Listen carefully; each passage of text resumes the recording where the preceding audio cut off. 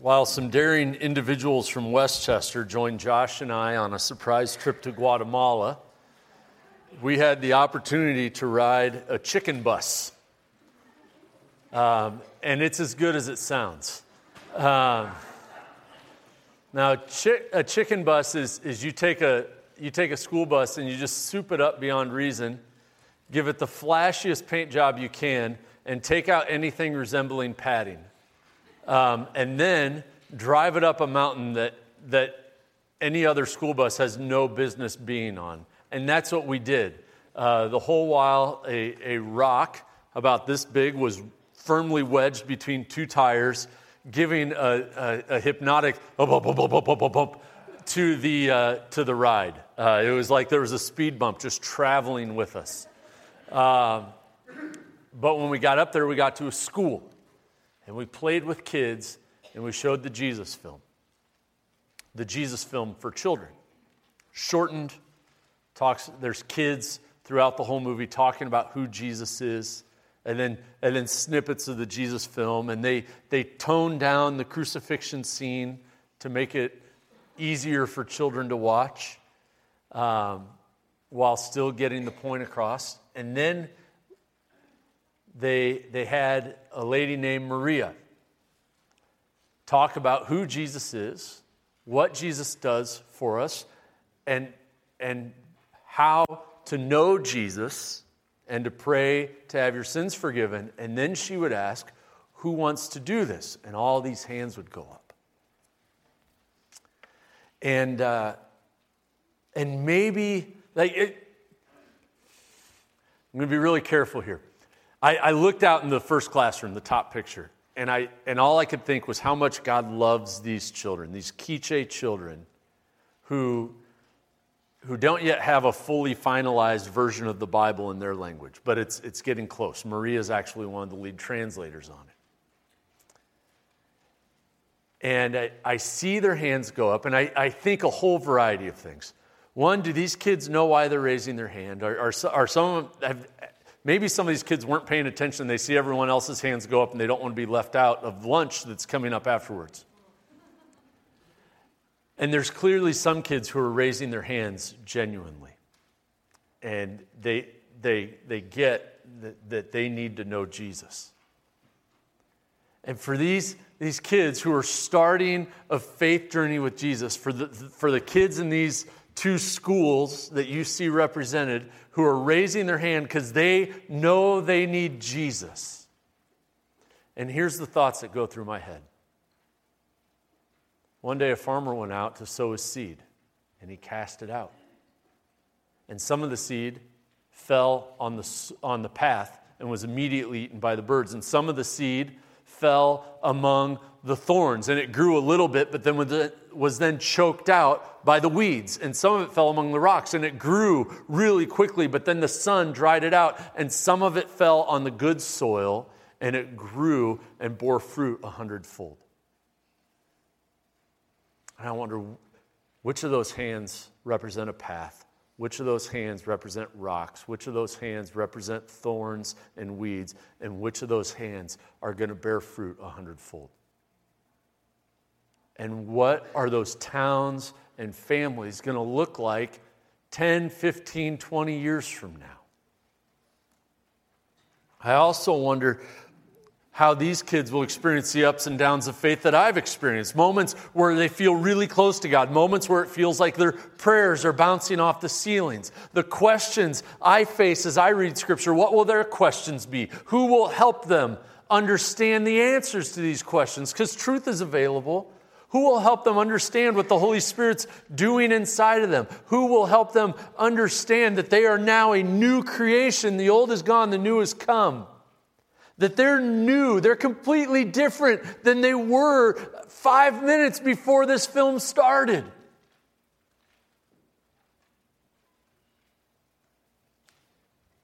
How are they going to do what Paul tells us to do in Philippians, to work out their salvation with fear and trembling? That's what we all do. We're working out our salvation with fear and trembling. Salvation changes us. And it's incredibly exciting, especially as we feel the newness of this relationship with God. and we witness that in new believers. There's a really exciting thing to that, but we as people have a tendency to get tired in relationships. It's why we have phrases such as, oh, they're in the honeymoon phase of their relationship, which, depending on the marriage, sometimes lasts only a matter of hours before sin comes in and blows that honeymoon phase right out of the water. But what happens to us as Christians, even those of us who have been walking with Christ a long time, what happens to us as we get tired in our relationship with God? What happens when the idea of daily devotions gets hard to follow up on and to follow through with? What happens when our tragically short attention span is met with the need to wait on the Lord? I think two things happen. One, and this is the better thing, is that we experience faith-filled waiting that produces joy, spirit-filled strength, and a deeper walk with God. We see the full picture of Isaiah 40:31. Those who wait upon the Lord shall renew their strength. They shall rise up with wings like eagles. And we experience all of that when we wait on the Lord. The second thing that sometimes happens when people wait on the Lord is they get tired of it and they turn to others for what only God can give. God, my relationship isn't getting better. My job isn't getting better. My finances aren't getting better. My children aren't getting better. My illness isn't going away. And so we turn to others for what only God promises, for what only God can give. And that's where the people of Hosea's time were. That's what they did. Our crops are failing. Things aren't going right. But there's these other gods that promise great things. And so I'm going to go there. But they can't deliver. Only God can provide. Only God can deliver. Only God can save our souls. Only God can satisfy us. And it's not just the people of Hosea's time. God's people did this almost the moment they left Egypt. They get across the Red Sea. Moses goes up on the mountain. We need a calf. We need a gold image to bow down to. And Paul in 1 Corinthians tells us that this early idolatry that carries all through God's people in the Old Testament is to serve as a warning for us who worship God today, that we would only worship Him with our whole heart. And that we wouldn't turn our affections to others. And Hosea serves as a call for those of us who struggle to give God that whole body affection, that whole body, whole mind, whole strength worship. For those of us who have a tendency in various ways, in different parts of our lives, to walk out on God. To remember that God calls us out of grace. He calls us out of His own character, not based on our merit. That even when these people were walking away, like Gomer walked away from Hosea in their marriage, when we walk away from God, when our affection starts to get split, that there's this grace-filled call. And God's grace-filled call that we see in Hosea 12 is threefold. And the first thing is it's a call to return. Let's read verses 2 through 6 here. The Lord has an indictment against Judah and will punish Jacob according to his ways. He will repay him according to his deeds. In the womb, he took his brother by the heel, and in his manhood, he strove with God. He strove with the angel and prevailed. He wept and sought his favor. He met God at Bethel, and there God spoke with us. The Lord, the God of hosts, the Lord is his memorial name. So you, by the help of your God, return. Hold fast to love and justice and wait continually for your God. It's interesting that we have this, verse 2 and verse 6 feels so different because it starts with an indictment. There's an indictment against Judah. All Hosea, we've been hearing about Ephraim. We're going to hear more about Ephraim. But here he comes against Judah. But then he says, and will punish Jacob according to his ways. And this is for everyone.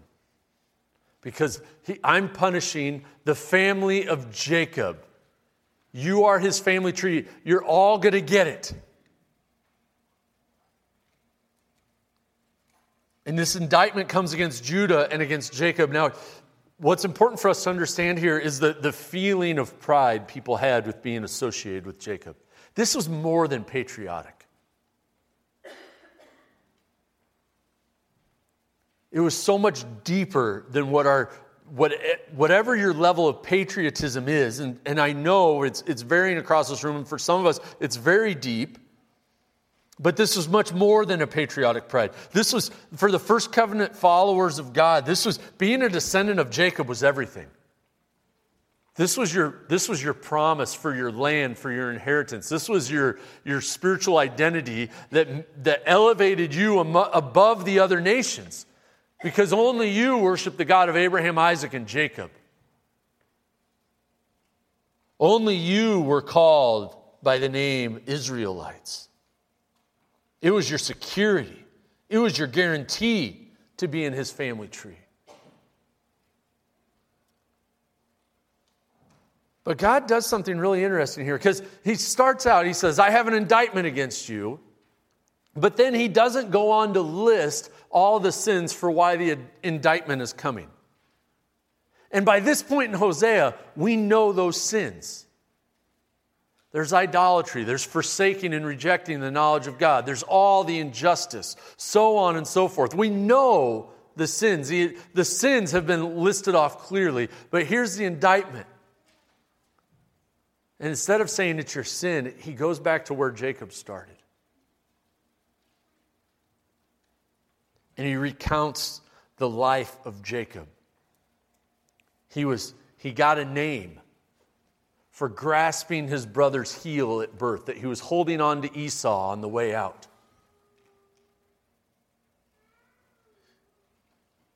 He swindled Esau out of the birthright and the blessing. And that's represented in the grabbing of the heel. But then he didn't just strive with Esau in that way. He strove with God. He wrestled the angel at night. He prevailed, and he said, remember this, I'm holding on to you. I won't let go until you bless me. I'm going to cling to you until I get a blessing out of this.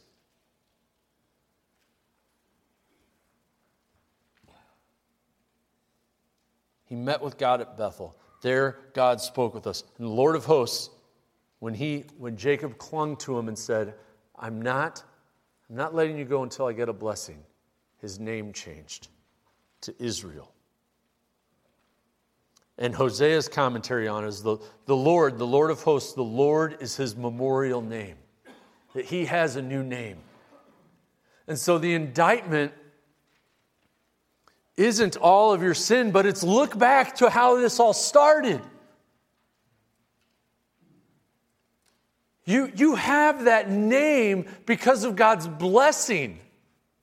Remember the blessing. Remember God saying, remember my involvement, even from the moment of Jacob's birth. And you would forget my knowledge. You would forget my justice. You would forget my decrees, my law, my worship. You would forget all those things. Don't forget where all of this started. And there was a thinking that was pervasive at the time that can still impact us at deep levels. And here's the thinking. Because of who I am, for them it was because I'm a descendant of Jacob. For us it might be different. Because of who I am, my political affiliation, my church attendance, the large phylactery I wear on my head, for those of you who are paying attention in Adult Bible Fellowship. Because of who I am, I somehow deserve this. Because I've helped I've helped people cross the street, because I go to the right movies, because I listen to the right music.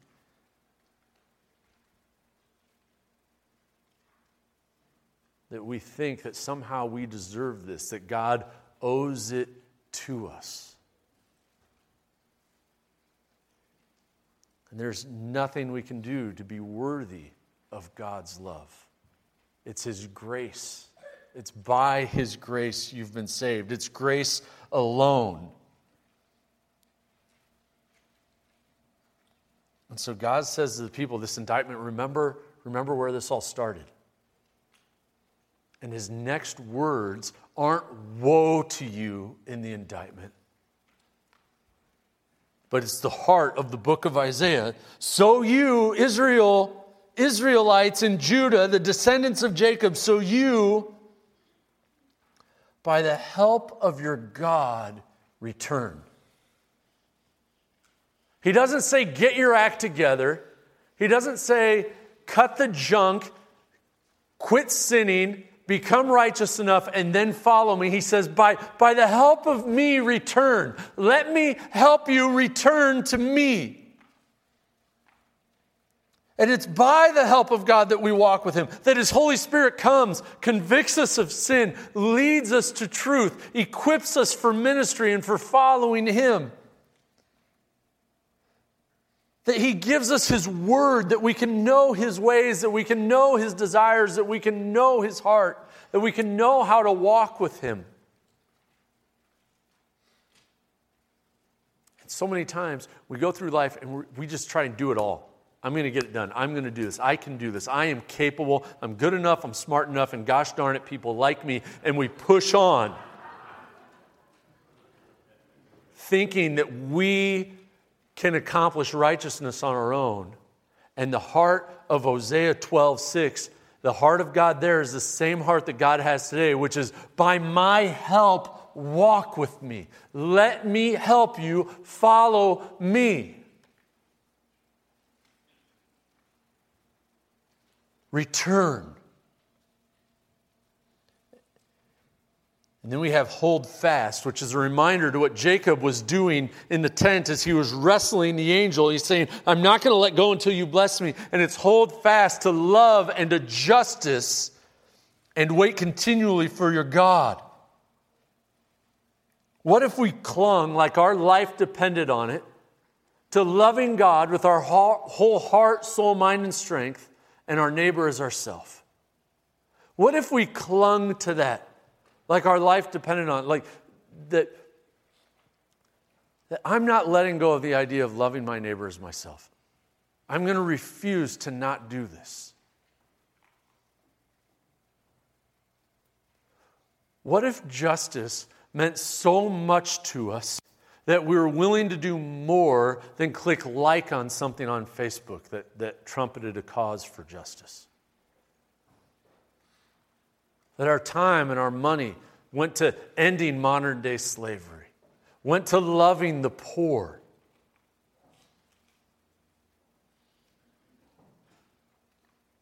We need God's word so we don't forget how much He loves the poor and calls us to love the poor. I have a friend of mine who, the most stinging challenge he ever gave me was, he goes, Chuck, you say you love the poor, but do you know the poor? You say you love the oppressed, do you know them? And to wait continually on God. I think waiting on God is a vivid picture for us of faith. God, I believe your promises, and I'm going to follow you as well as I can, believing your promise. It doesn't make sense to me, but God, I believe that you're true. I believe that your promises will never fail, and so I'm just going to follow you, believing that one day Christ will return.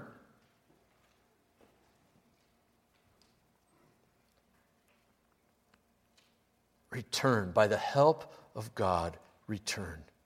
And hold fast to these things. That's the first call, the first grace-filled call. The second grace-filled call is to wake up. Look at what's going on around you. Verse 7, a merchant in whose hands are false balances. He loves to oppress. Ephraim, here he is again, said, but I am rich. I have found wealth for myself, and in all my labors, they cannot find in me iniquity or sin. I am the Lord your God from the land of Egypt. I will make you dwell in tents as in the days of the appointed feasts. Wake up. These people, and when I say these people, I certainly include myself, suffered from a lack of self-awareness. And he likens them to a merchant who has false balances. And here's what it was. A lot of times silver, they didn't necessarily have coins, so they just weigh it out. This much silver for this much rice or sheep or whatever it is they're buying, clothing. And so what they'd do is they'd have false balances. So they'd have a balance, and they'd pull out a weight that looked like the size of a shekel, but might have a weighted center, so it was heavier, so they'd get more money. Or when they were paying, they'd have a hollowed out center. They'd put up some sort of monetary donut with a hollowed out center, and so they didn't have to pay as much, and they'd make their money by ripping people off left and right. And then someone would come and say, "You're ripping me off." "No, look, these are the balances. I'm just doing what the balance says. I'm all good. Sorry you feel cheated. The last guy must have ripped you off." In me, they cannot find in me iniquity or sin. You know what 1 John tells us about the person who says, "I have no sin in me"? It says they call God a liar.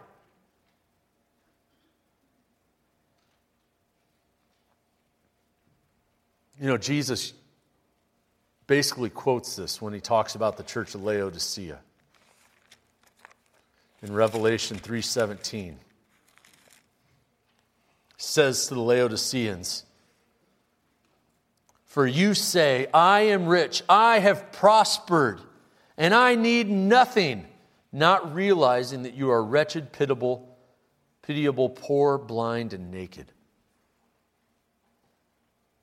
I counsel you to buy from me gold refined by fire, that you may be rich, and white garments, so that you may clothe yourself."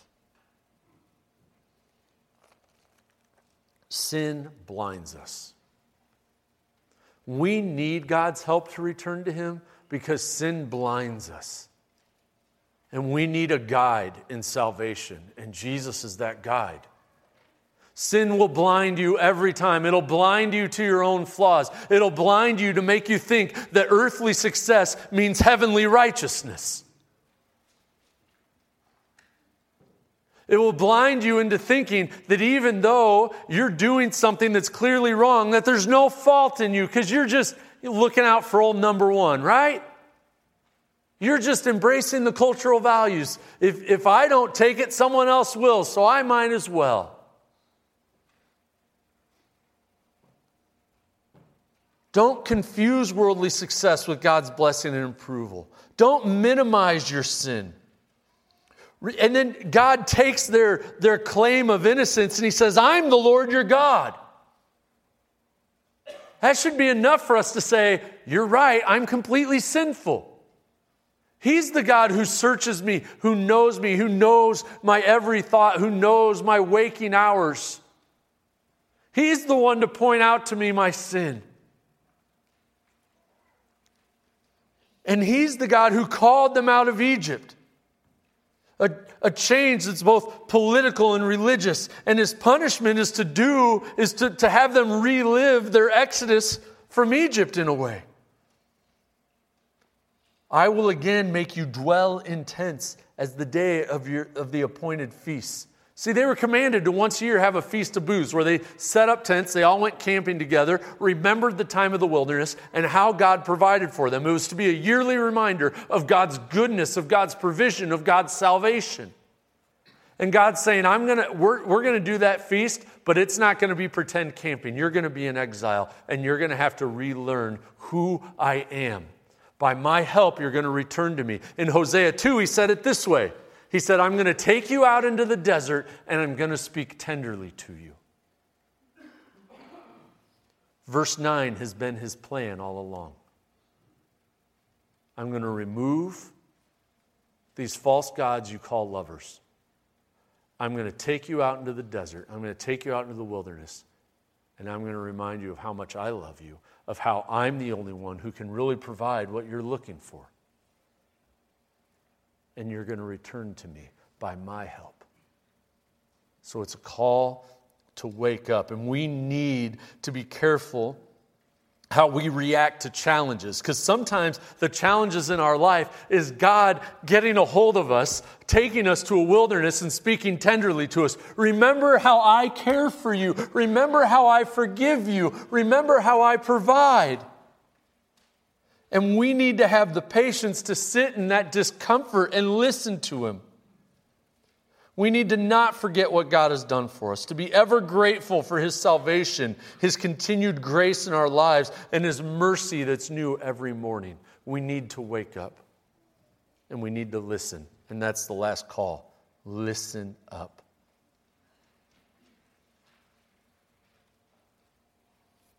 And this reveals another reason why we need God's help to return. And it's because sin deafens us. It stops our ears. Look what God says. He goes, I spoke to the prophets. Remember back in chapter 9 of Hosea, said, you guys regard the prophets as madmen. You think they're nuts. You think they're wackadoodles. And so you just ignore everything they say. And God says, I spoke to the prophets. It was I who multiplied the visions and through the prophets gave parables. We're in a culture that is constantly repackaging truth. The problem when I was in high school that everyone was freaking out about was culture says there is no absolute truth. And now we're in a culture that says all truth is absolute and you need to live your truth. And it's so self-defeating and self-contradicting that it's maddening. Because your truth and my truth aren't the same truth, but if we both live them, then we're both right. And you can see how we are, where we are as a culture, when all truth is put on an equal plane.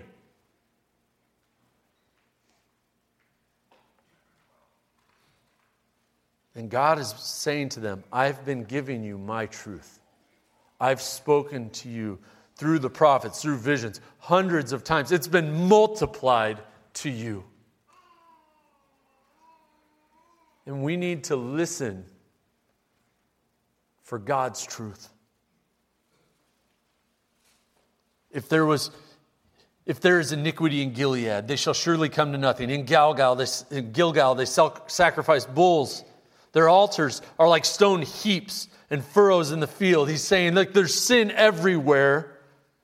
The sacrifices are to the point they mean nothing because you haven't been listening. And we need to be careful to listen to God's word. We have such a need for Scripture in our life. Let's not neglect it. Let's fill our minds and hearts. This is how we listen to God. We listen to God through His word. We also listen to God through each other. And there's a unique value in coming together as God's people. We have an embarrassment of riches with resources for the gospel. You can listen to the best preaching available to us today on YouTube, on your podcasts. And there's so many times where we see, especially younger generations, falling to the temptation of replacing meeting together with God's people as the body of Christ. They're replacing that with a podcast in their car. And they're not the same thing. The podcasts are helpful. They're so meaningful. They can help you deepen your walk with Christ greatly. They do not replace meeting with God's people, hearing from one another, praying for one another, knowing that you have another person who all week is praying for you as you're praying for them. Knowing there's another person you can go to and say, I don't understand what God's telling me in this time. Matt Chandler's a great pastor for his church. He's a great preacher for people who listen to him. If you call this week and say, Matt Chandler, I need help with my job and figuring out God's direction, he's going to say, don't call me. We don't have the same area code. Be in the body of Christ. Care for one another. Pray for one another. Lift each other up. Help clarify the confusion that we have when spiritual decisions meet emotion, meet finances, meet conflict. We need clarity, and sin is going to deafen you in all of those high-risk situations. You need God's word. You need each other. And now the prophet redirects back to Jacob. See, the last reference to Jacob was kind of this highlight reel, where those who were like, oh, I'm such a Jacobite, whatever it is, they would have puffed up their chest. Oh, look how great Jacob was. And now the blooper reel comes in. And the embarrassment they would have felt has got to be similar to what reformers feel when they remember the anti-Semitism of Martin Luther. That my hero had serious flaws. Jacob fled to the land of Aram. There Israel served for a wife. For a wife he guarded sheep. Remember when Jacob got tricked? Remember when Jacob spent all those years and he had to escape by night and he had to run away from his father-in-law? Remember that? There's serious flaws in here. And if your salvation is going to be found in that guy, it's not going to get you very far. And then in contrast, we have verse 13. By a prophet, the people you regard as mad, by a prophet, the Lord brought Israel out of Egypt. By a prophet, he was guarded. The most impressive thing about Moses isn't that he stood up to Pharaoh. Isn't that he had a lot of frogs come out of nowhere, but that he led the people to the mountain of God, went up that mountain, met with God on behalf of the people, brought down the law. He pleaded to God for mercy when they created the golden calf.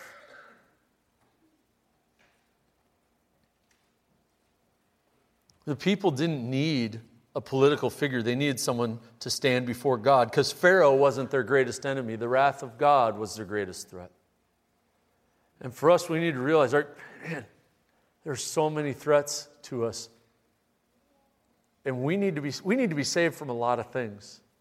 And one of those things we need to be saved from is the consequence of our sin. And your career won't do that. Your marriage won't do that. Your children won't do that. Only Jesus will do that. We need a prophet who will go before God on our behalf and come and teach us what it is to walk with God in freedom. And that's Jesus, our Savior, our priest, our king, and our prophet. Ephraim is given bitter provocation, so his Lord will leave his blood guilt on him and will repay him for his disgraceful deeds. Sin deafens us. Their pride, their sin, their flesh have stopped their ears from hearing. Truth and righteousness are calling. Don't silence God's wisdom with your own wisdom.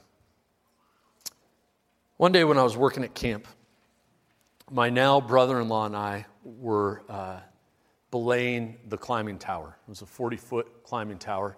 And so we have harnesses and ropes, and when someone wanted to climb, they'd click into the other end of the rope, and we'd belay them. And we were trained very specifically on how to belay up this climbing tower, how to hold. So we always had a hand on the rope. There was never a moment where we didn't have two hands on the rope, so that if they fell at a moment, they would only fall inches instead of feet.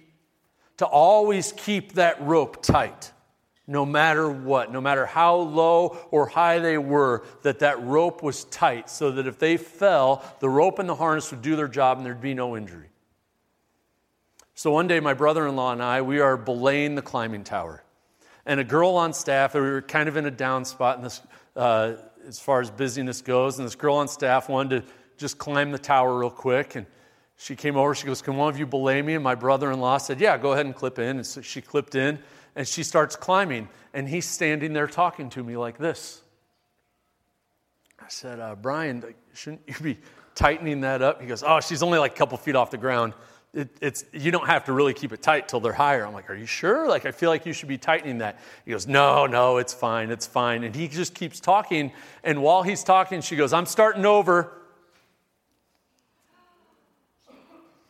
Her feet were about yay high off the ground. She landed flat on the ground from a few feet up. She was not injured, but I mean, the expression, "if looks could kill," he should not be walking today. How many times do we hear the warnings of God come? Love me with your whole heart, soul, mind, and strength. Look after orphans and widows in their distress. Keep yourself from being polluted by the world. Repent of your sin. God opposes the proud, but gives grace to the humble. How many times do we hear these warnings and we think, "I got it. It doesn't matter till later on. I'm pretty good where I'm at right now." And we ignore those warnings. We ignore that training of God. And we don't realize it till it's too late. God calls us and wants us over and over again, through the Scripture, through the Holy Spirit, through His body, to return to Him. And we over and over and over again are too quick to tone it out. There's something better on my phone. There's something better on my TV. There's something better in my list of goals. We need to stop doing that and accept the call to, by His help, return to Him. Because we have a prophet who's gone ahead of us. We have a prophet who has clearly made the way, who has set a new covenant for us, that we can walk with God. That by saying Jesus is Lord, believing in our heart that God raised Him from the dead, we can be saved.